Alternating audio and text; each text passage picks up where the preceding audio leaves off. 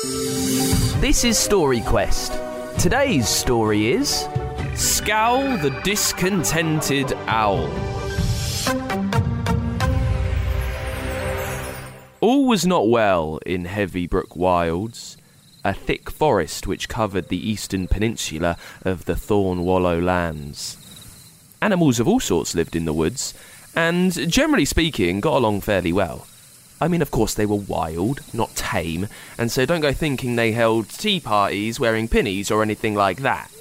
The smaller animals were rightfully cautious around the bigger ones and kept their distance, which was increasingly difficult because the wood was becoming a very crowded place. And that's where our story starts. After a harsh winter, where heavy snows had coated the nearby beholding mountains, there had been a terrible landslide. But the landslide itself wasn't the problem.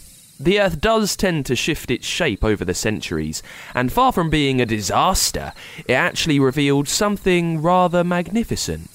A waterfall, which had been hidden under the rock, sprung forth, filling the shallow brooklets that ran through the forest with icy fresh water. The water brought new life to the forest. Fish and frogs and wildfowl from both inland and the coast flew in to swim, bask and bathe. All of these new creatures caused those already there to increase in numbers, so plentiful were the fish on which to feast. So, as I said, the forest was now becoming a very crowded place, and one animal in particular was not happy about this at all. Scowl was an owl, and actually, despite his name, he wasn't usually prone to fits of grumpiness, but he was peevish. Unlike a lot of animals, he was nocturnal. Do you know what that means? It means an animal who is awake during the night and sleeps during the day. If you have any teenage brothers or sisters, you might recognise this. If you have any teenage brothers or sisters, you might recognise this behaviour. I think humans can sometimes be nocturnal too. The hustle and the bustle of the newly crowded forest during the day was keeping Scowl awake when he should have been asleep, causing him to be too tired to carry out his very important hooting duties when dusk came, and those hoots weren't going to hoot themselves now, were they?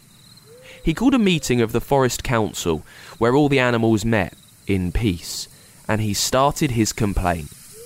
"It's all right for you lot. You can sleep in the dark of the night when all is quiet.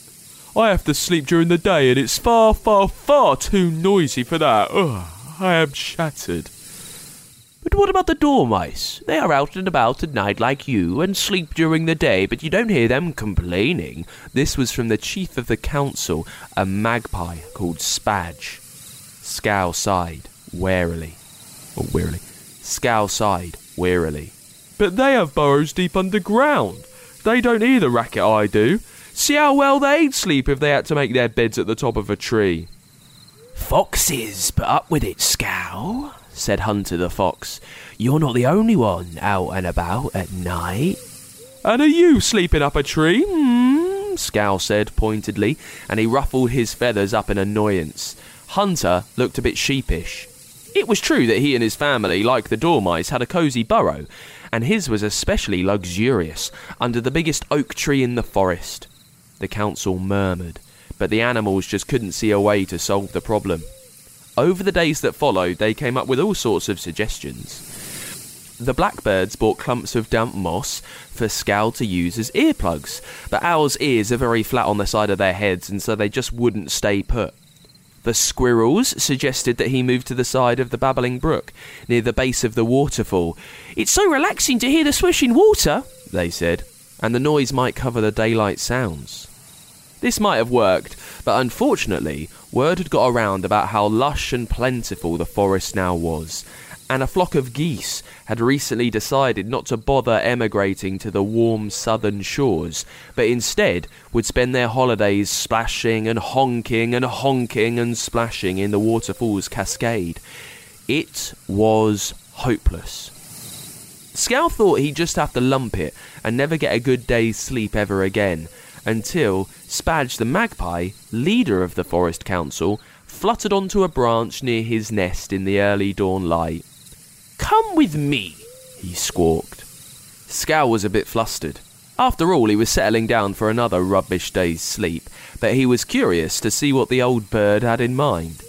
In fact, it wasn't just Spadge who had come to his nest. All the forest animals had gathered at the base of the tree and were urging him to follow. Scowl flew over the scampering animals, tracing their path as they made their way to a quiet corner of the forest. Well, a quieter corner of the forest. They called him to fly to the ground, which, a little puzzled, he did. And what should he see but a burrow?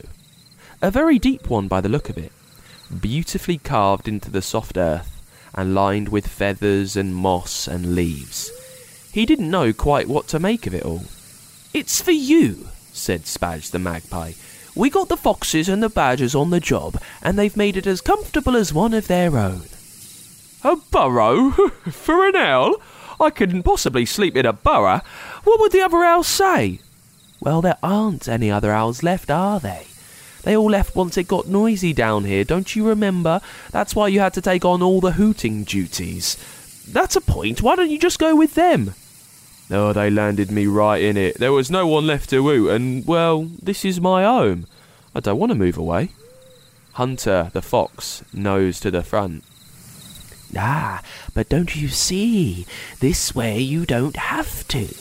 And did you know there are actually burrowing owls in the great wide world? It's totally a thing in some parts, so you don't have to feel like you're breaking any rules." Scowl did not know this, but something about the inviting deep dark of the burrow made him happy to believe it. It was worth a try at least. Yawning, he nodded and thanked the animals, and said if they didn't mind, he might try it out right away. There was a happy murmur from the crowds, and they trotted, flapped, and scampered back into the woods. And so it was. Scowl nestled down into the warm, deep burrow deep under the ground, and had the best day's sleep he'd had in weeks. He awoke as dusk fell, and, emerging into the forest, happily rested, stretched his wings, and felt more energetic than a fledgling as he soared into the night sky to hunt and swoop and, more importantly, hoot. The burrow became his home, and the animals could continue to live peaceably together. Well, as peaceable as wild animals can. And that's the end of the story. If you were an animal, where would you make your bed? A nest, maybe? Or out in the open in the cool night air? Or on the soft moss, listening to the wind in the trees and the waterfalls? Sounds rather nice, doesn't it? Or perhaps like the foxes and badgers, dormice, and at least one owl. Perhaps you'd prefer a burrow